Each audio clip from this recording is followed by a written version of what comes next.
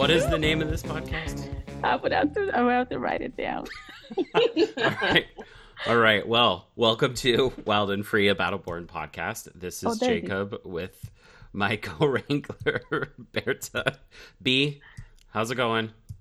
I am good. And just living life to the fullest in the inside of my apartment. With your best friend with and love my of your cat. life. Yeah, Dwayne. Yes. I'm going to spare you the song that I came up with during quarantine, but it's a lovely song to my cat. I sing it to him almost every day. Oh, he's here. I feel the softness around my feet. Hi, kitty. Today, who do we have here today? Sorry, I lost track of time because of the cats. Today, we are super honored to have Brittany Sterling. Who is she, you may ask? Well, And I do. She is a magical woman. She has a lot of knowledge and wisdom that she shares with other people of all kind of random things. And then you ask, well, what do you do for a living? Let me tell you what she does.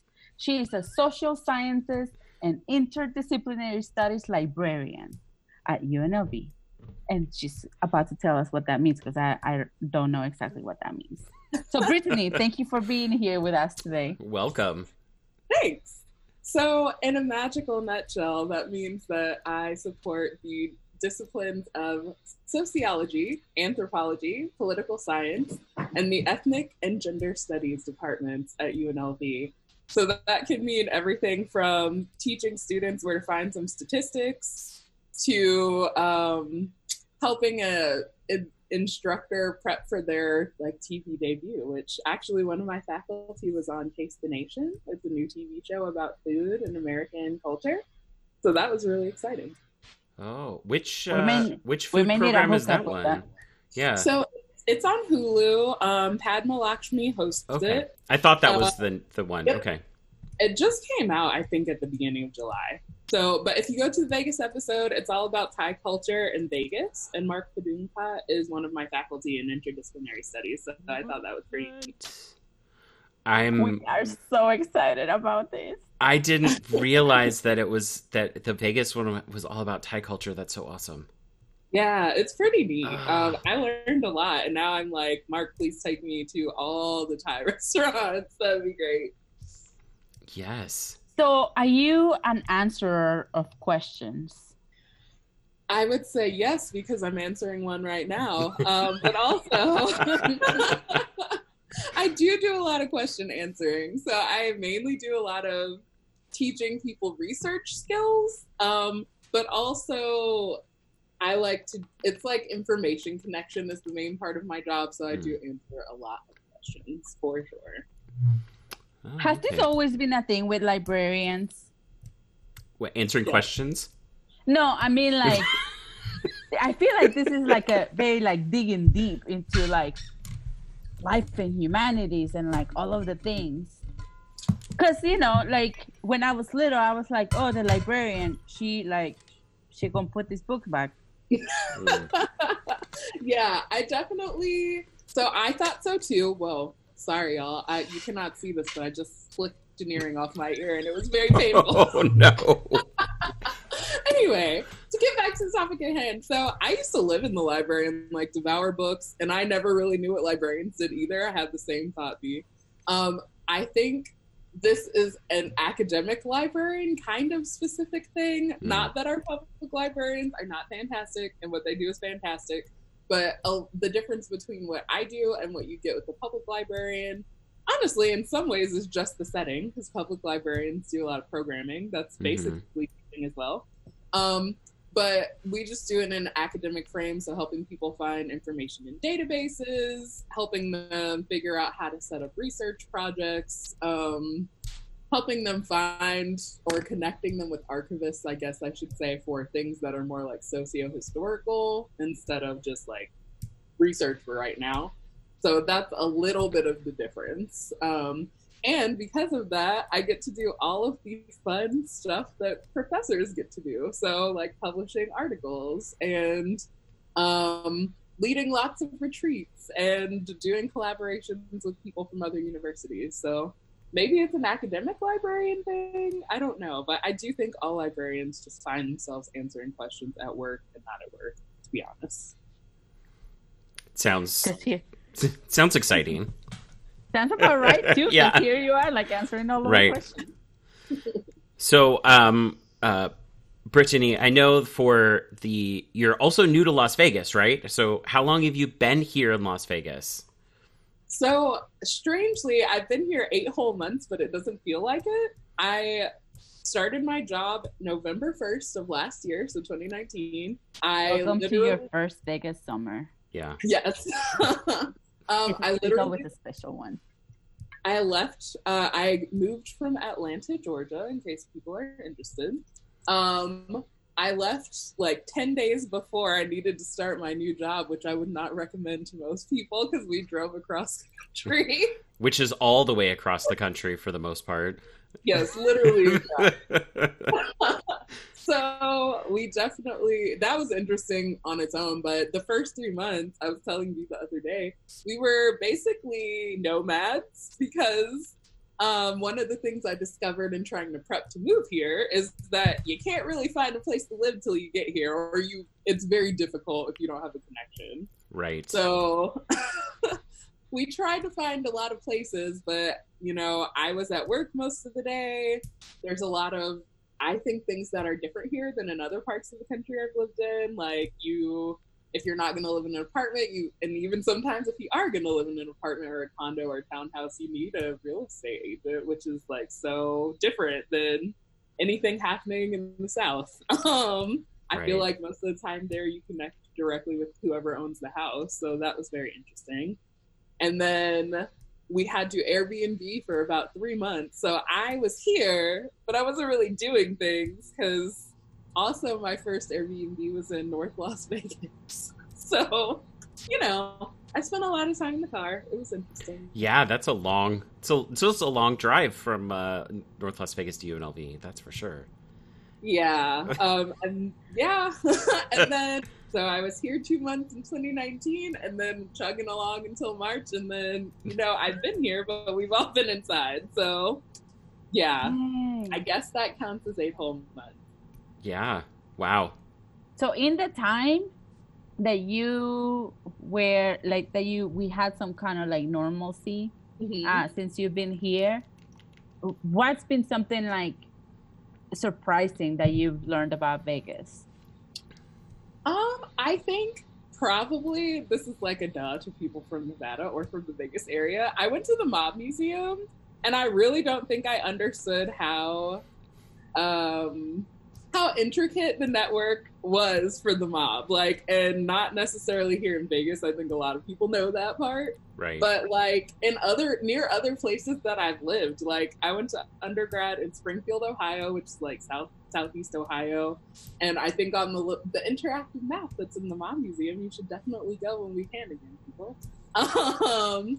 There's a spot for Youngstown, and then I've lived in North Carolina, and I've been through parts of Kentucky, and I had never really realized exactly how extensive the network was.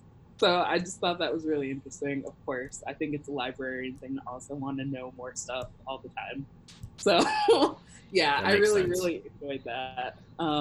I went on Valentine's Day, though, which I think is a day you could go for Nevada residents. So it was jam-packed with people, definitely not COVID-friendly now. No. So that was exactly a month before we went into isolation. And there was 4,000 people at the Mob Museum on that day. That explains a lot. You're I touched elbows with 2,000 of them. It did feel like that. Now, my intention had been to go back maybe the next month or something like that, right? Because it was hard to move around in there for obvious reasons. But yeah, it was just really interesting. Also, one of my colleagues who does a lot of oral history things is on one of the videos in the Mob Museum, Clayton White, and it seems like she is, go-to gal for Vegas things. So it was really just a neat intersection of all the parts of life that I had established here thus far. to go there. So yeah, that one stands out, I think. That's awesome. I mean, that's a good indication though of just how small of a town Las Vegas is, that you had only lived here for 4 months and already knew someone who was in one of the videos. Like that is such an indication for how small of a town we live in. So yeah, I think so too. So one thing that I find interesting about Vegas, so also things that people might like to know about me. I grew up as an Army brat, so I've lived a lot of places, small towns, big cities, overseas, a lot of places. Moving from Atlanta, especially, the Atlanta Metro, what people consider that at this point, is like 2 hours in all directions. It's not like Atlanta proper is very small, actually, in comparison.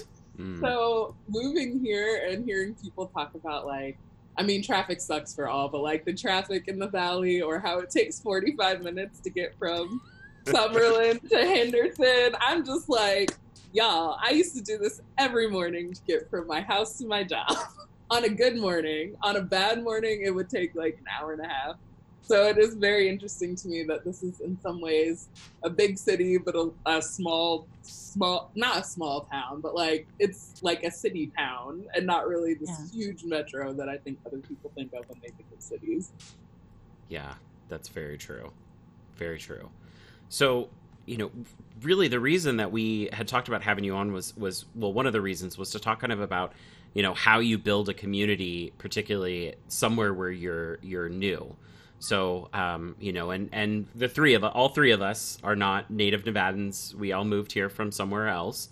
And so it's, you know, it's varying degrees of length that we've all been here. But, so, you know, as someone who's moved around a lot, you know, what would you suggest for somebody who may have just moved to Las Vegas, or who may be considering moving to Las Vegas, particularly during kind of like a very interesting time? Now, while you did get to interact with a little bit of the town before the shutdown happened, still the bulk of the time that you've been here has been the shutdown.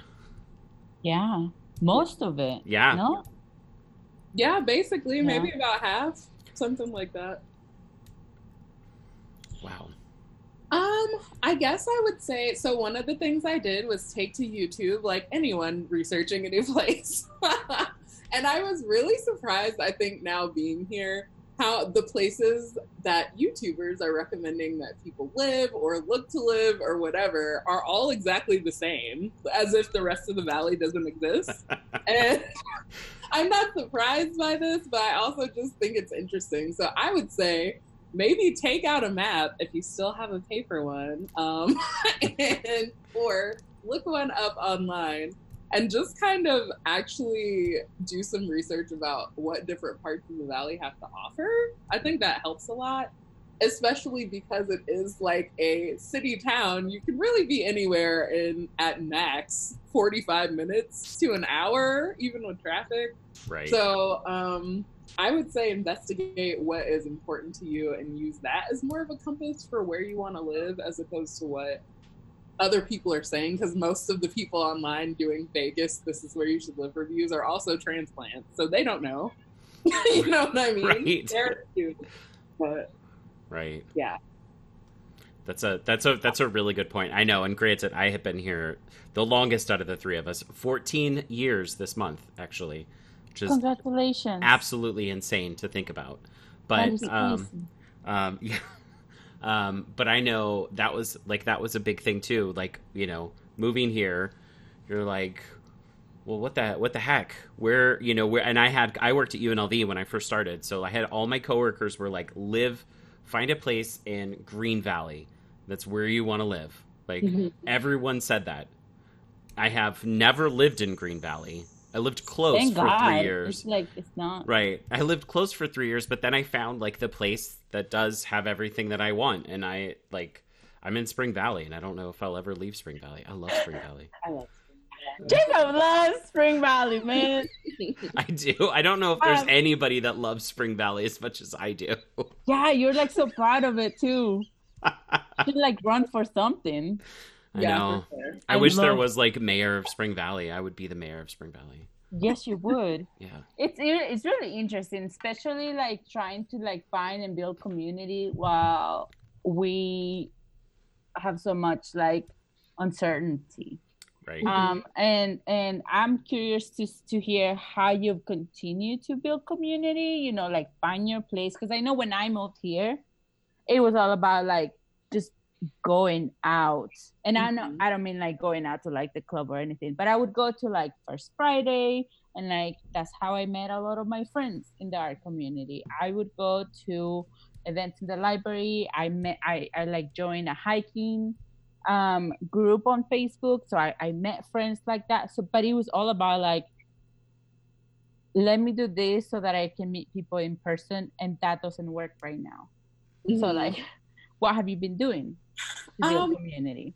So I would say that I am very, very fortunate to have colleagues that have all been very friendly. Because I will be honest, one of the things I was concerned about moving out west is there is this stereotype of Southern hospitality. And even though I have moved around a lot, I like to say I'm a bit of a global nomad with Southernisms, because my parents were both born and raised in New Orleans. So like, a lot of my at-home acculturation is from that. So even when I moved to Atlanta, being such a big metro, it just doesn't have the same feeling once the city gets to a certain size. Like, then you're just a city place in the South, you know? So I was like, dang, I don't know if will people be nice? Will people be rude? Do people walk past each other? I have no idea. So I'm very fortunate to have colleagues who really tried to include me before we went on lockdown. So for instance, I went to Fremont Street a few times with people. I got to go out to a few bars. I got invited over to some houses for documentary club, which is where I met Dee. So like, it's been very nice to have that. And I would say probably if I moved here a few months later, I don't know if I would have had those opportunities, to be honest. I feel like if someone were thinking of moving here now, maybe if like things like Meetup don't scare you, then maybe there. Because I actually did join a few Meetup groups before I came here, and I haven't met with any of them in person. But because the point of Meetup is to regularly meet, they've been having online events as well.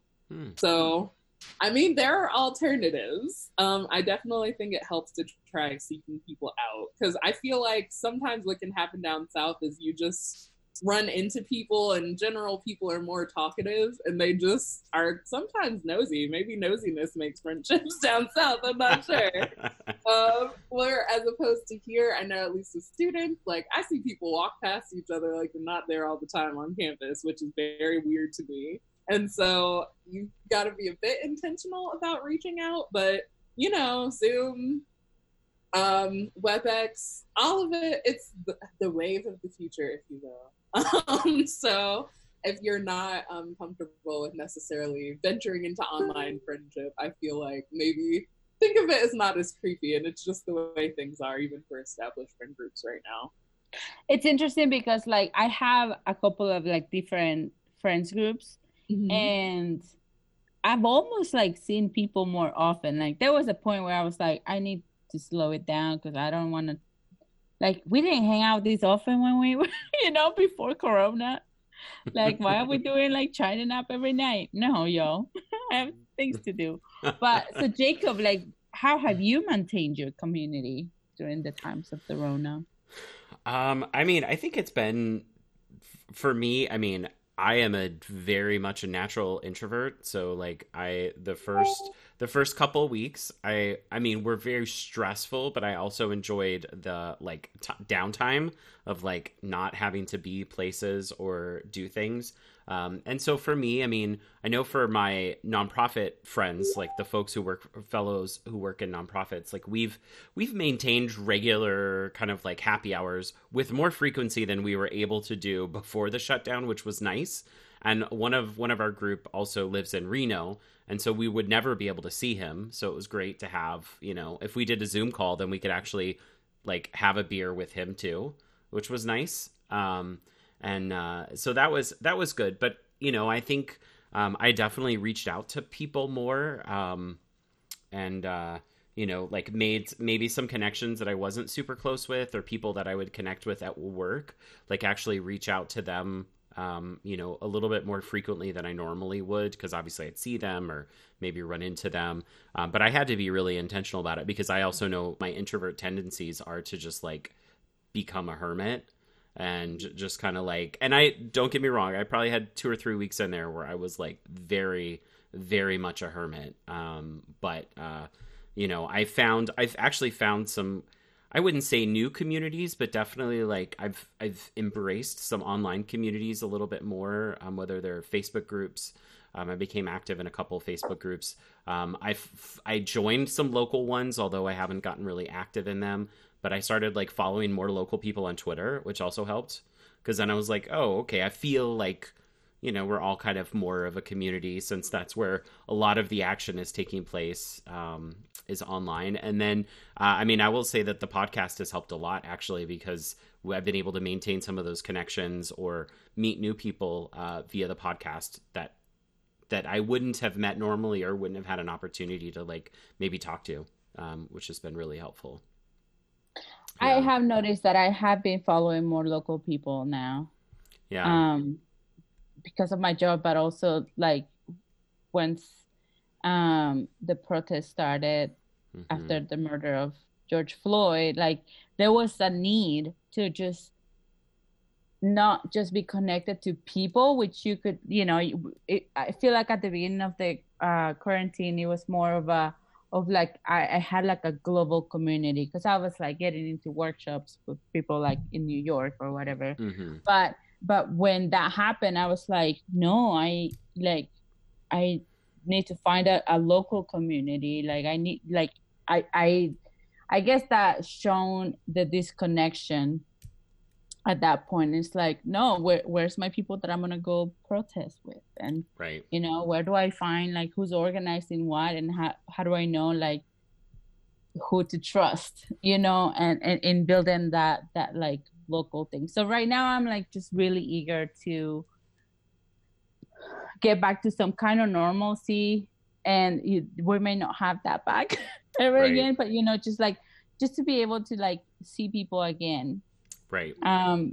It's going to be, I need it. Last night I went to see the Comet, and a few friends went with me, and we were, sitting on lawn chairs from like, we were more than 6 feet apart, but even just like that moment of just like hearing somebody's voice in person was good. Right. It was refreshing. And I think you do bring up a good point, because I know we've had this conversation when the protests were starting. I know both of us had been reading about the protests in other cities.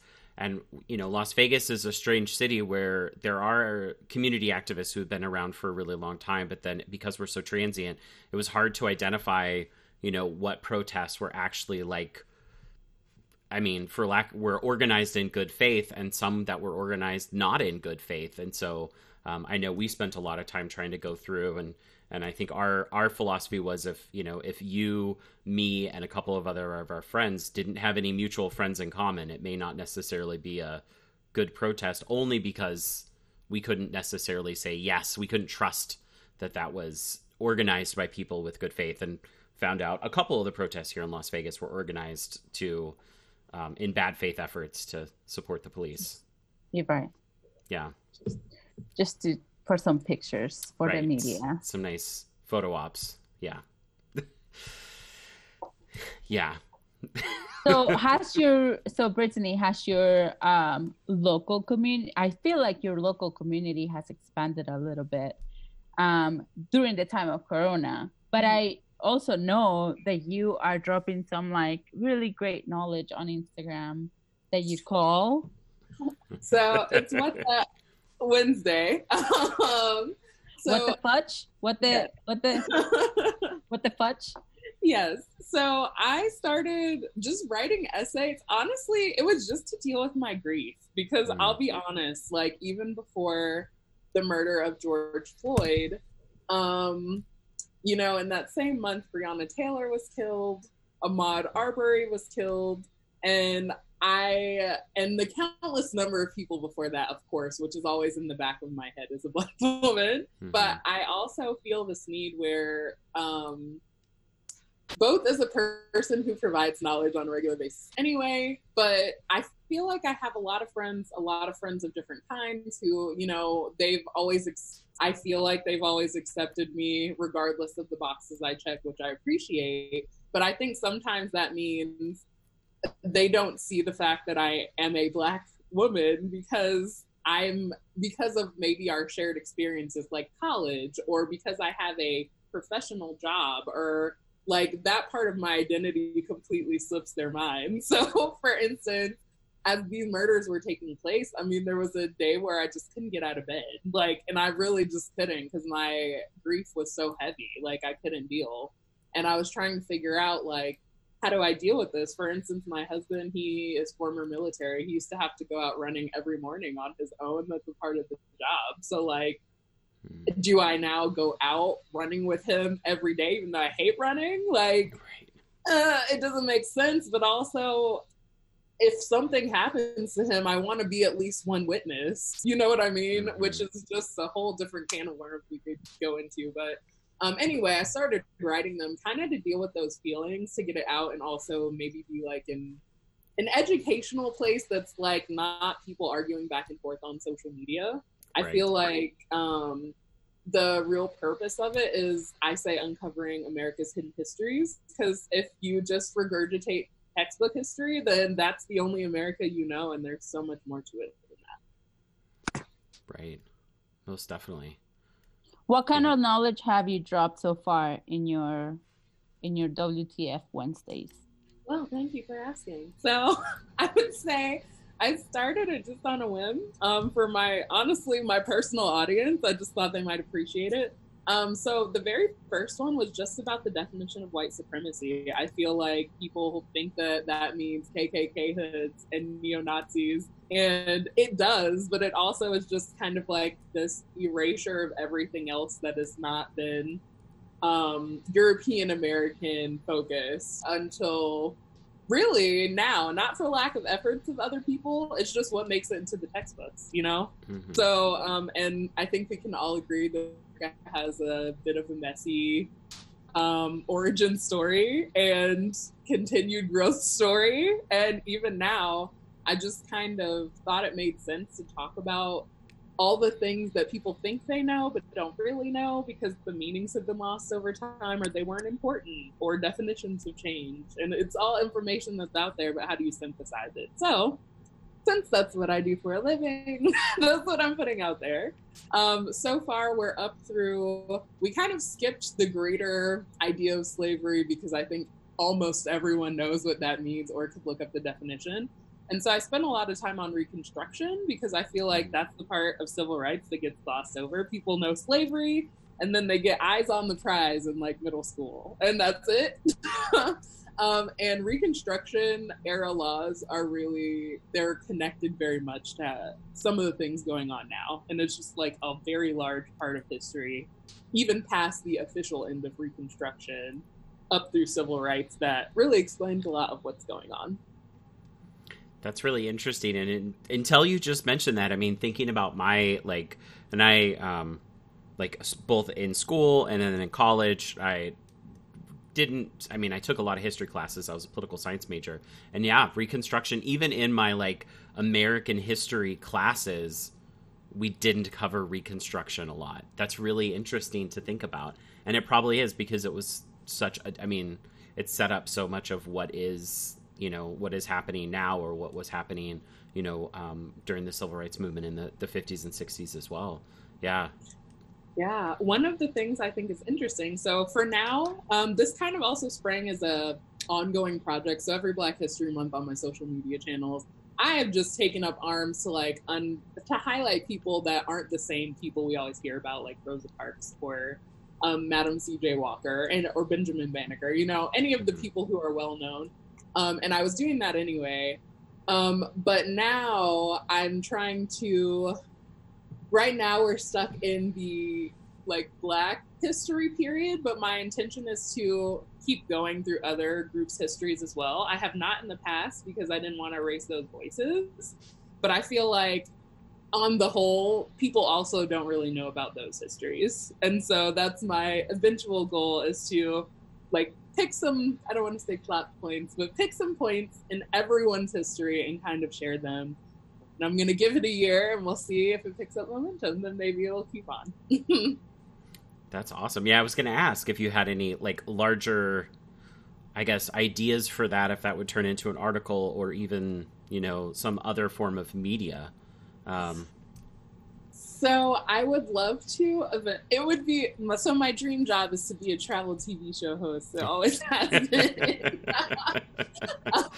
Excellent. So I truthfully, I have, clearly it's a little restricted to do so now, but I honestly would not be opposed to, even if it's just YouTube or something, making some sort of show that showcases things that happened in these different parts of the state. So for instance, even during Reconstruction, I think that people have this idea that it was just the southern states that are just terrible, and that idea kind of lingers on now. And it's kind of like, no, all the states are terrible. It's like, even after the Emancipation Proclamation and like Juneteenth happened, which, you know, was very buzzwordy this year for people. Even the ending of slavery, it was just kind of in the states of rebellion, air quotes. So states that were with the Union, they could continue the practice, you know? So it's all of that messiness that I just feel like it would be interesting for people to know. And even as westward expansion was happening, new territories were taking on these laws, y'all. So like, there's even something, a law that I uncovered from, I want to say the last post that I made on WTF Wednesdays, that the state of Oregon, if you were Black and you stayed there more than 10 days, then you got 39 licks. That just got repealed in 1926. That's someone's lifetime, y'all. That's not even 100 years ago, right. You know? So I just think it would be interesting to highlight it in a way that is like the recognition that, hey, this happened, and this is part of the reason why we now have this issue over here, but not in necessarily like, I think people don't like talking about these issues because it feels blamey.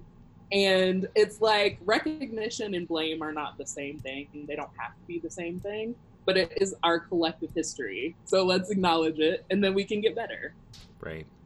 I know one of the things that, and I think we definitely need that. I know I encountered one of my coworkers and I we're talking, I don't know what we were specifically what the conversation was, but one of the things he brought up, and he's, you know, well-educated guy, that he had never heard about the Japanese internment camps in the United States until just the last couple months.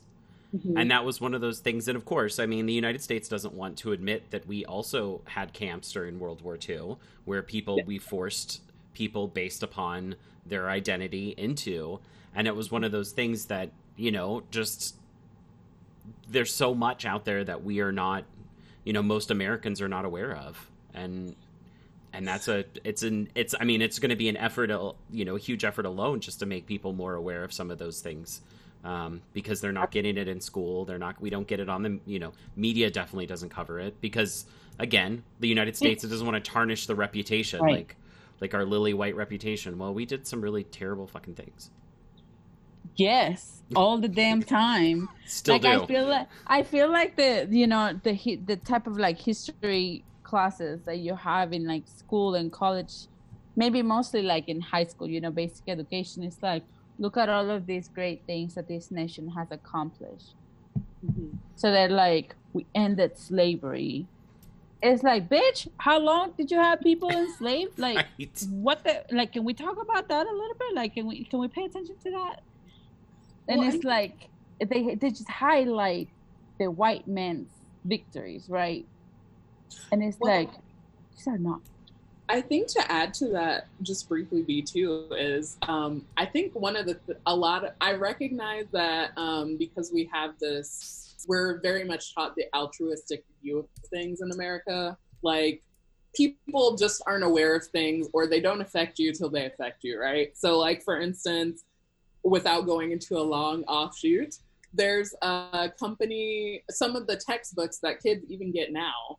There are certain parts of the country where people go over what content is going into those, and people just in that singular state decide that. So, for instance, Texas is one of those places, and Texas is complicated as well. But for instance, now there are history books going out calling slavery the trade, as if it was like, you know, the spice route or something. Not that the spice route had its own lineage of like genocide and craziness, but it's framed in a way that it was like a reciprocal relationship, which is not what was happening at all. So I think that's why I also feel this responsibility, because not only have we not dealt with it in the past, and where we have generations of people who don't really know things that have happened, but there's an intentional erasure that is like way more dangerous of changing the story than just leaving it out, I feel like.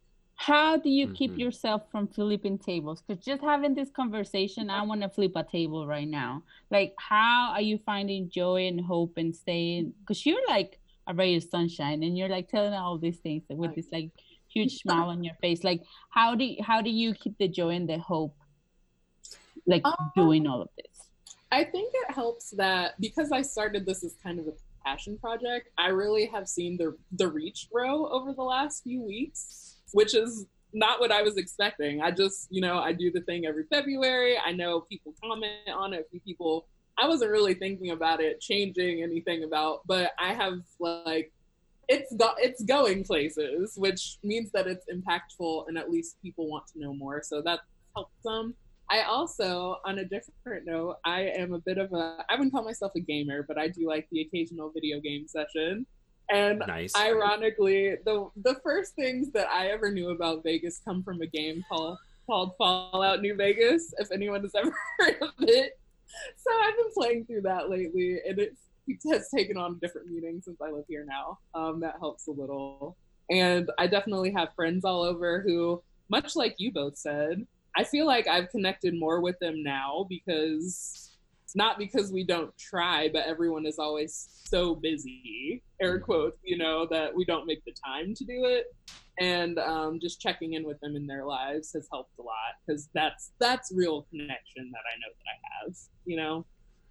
Yeah, that's awesome. I don't play video games, but I have a friend who gave me his PlayStation before he moved to go to graduate school, and one of the games he left me is Fallout New Vegas. It's the only game that I have, the only first-person shooter game that I have played in years, and I spent way too many nights at like 3-4 o'clock in the morning during like the shutdown just playing Fallout New Vegas, and I was like, well, I can't go outside and walk around these places for real, so I might as well do it on a video game.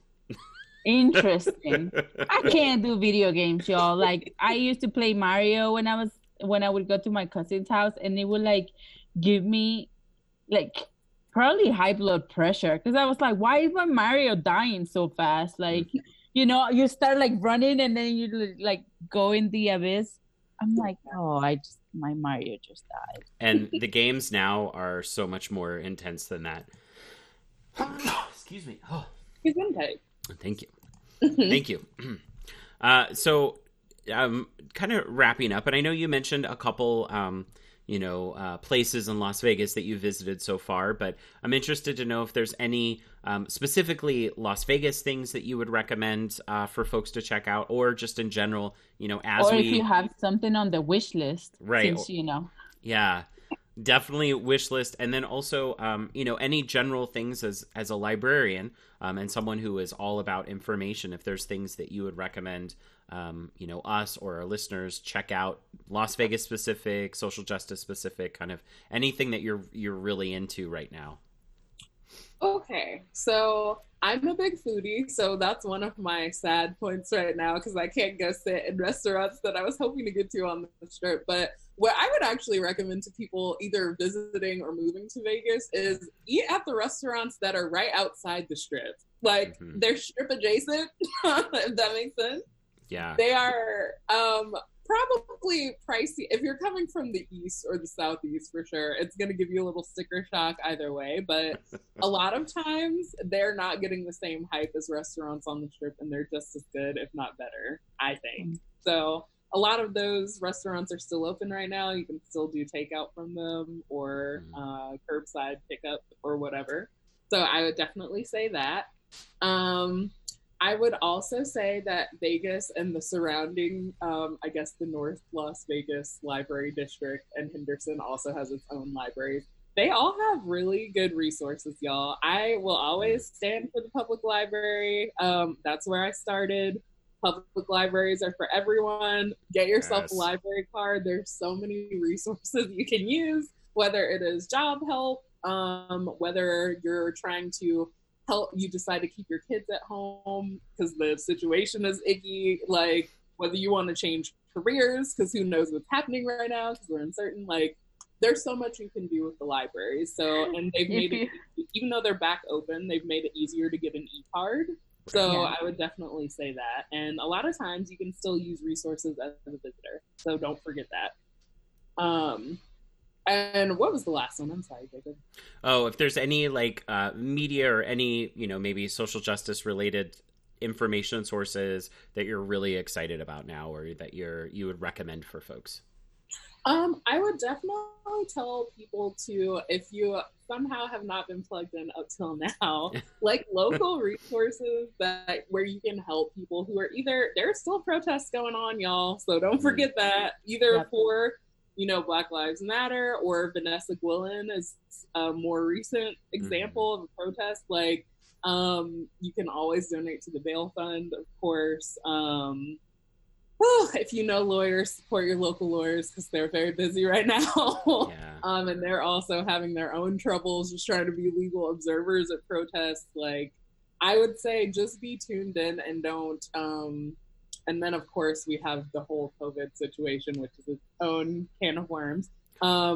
One thing that I would recommend, actually, if you're either coming to Vegas or local to Vegas, is some of my colleagues in the Health Sciences Library at UNLV. They've made some fantastic, what we call lib guides, but are called research guides for everyone else, in English and in Spanish. They have lots of resources for where you can find information, how you know whether or not it's legit, if you know how you can tell if the chart that they show that's 2 centimeters big has real information on it or whatnot, and they keep it up to date. So I would definitely check those out if you have COVID related things going on. And I know we all need a little bit of a break from media right now, but I would say just try not to completely tune out because there are too many moving parts. Like, you have to know some of what's going on because it's affecting all of us. And even if you feel like you're not knowing for the greater good kind of person, you do want to know what's going on for you because we're entering a time of year where school may or may not start,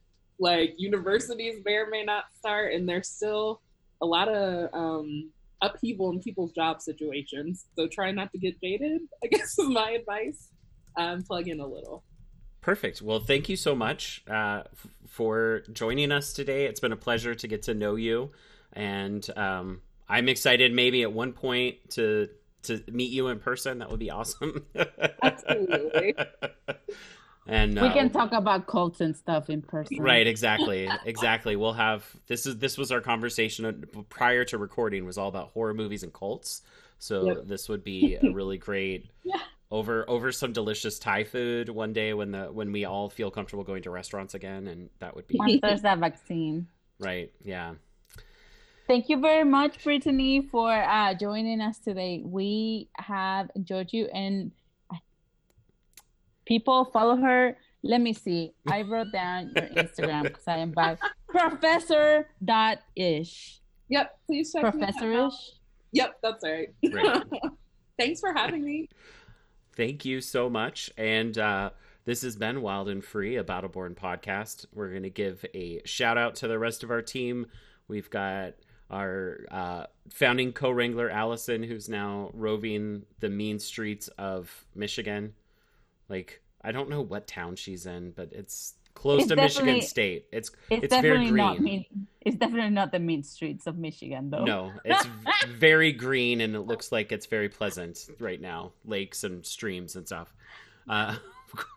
We have our producer and theme song composer, Jose Sotelo, his wonderful partner in crime, Ashley Pacheco, their very adorable, very cute son, Sebastian. And then we've got the animals of Descent, which we've got Yeah. Raven, the dog in the Den of Descent, who I'm sure will be heartbroken if at any point the schools open and her wonderful owners have to go back to the schools, because both Jose and Ashley are educators. And then, of course, who is the other animal? The Dwayne. The Dwayne. Yes, he is the Dwayne. He's right here. He's looking so cute and soft with murder mittens. And before we leave, Brittany, I understand you have some animals as well. So if you want to give them a shout out, because we are very animal forward here. It's what Oh we do. yeah, so I have a Jackson's chameleon named Bob. Jacksons are the ones that look like little triceratopses. Oh, cool. Triceratopsi? I don't know. Anyway, he's definitely quite a character, and he's growing like crazy. He just went through another growth spurt, and it's just enjoying hanging out on pothoses and chameleoning. So thanks for letting me give him a shout out. Awesome. Well, thank you so much, and yeehaw.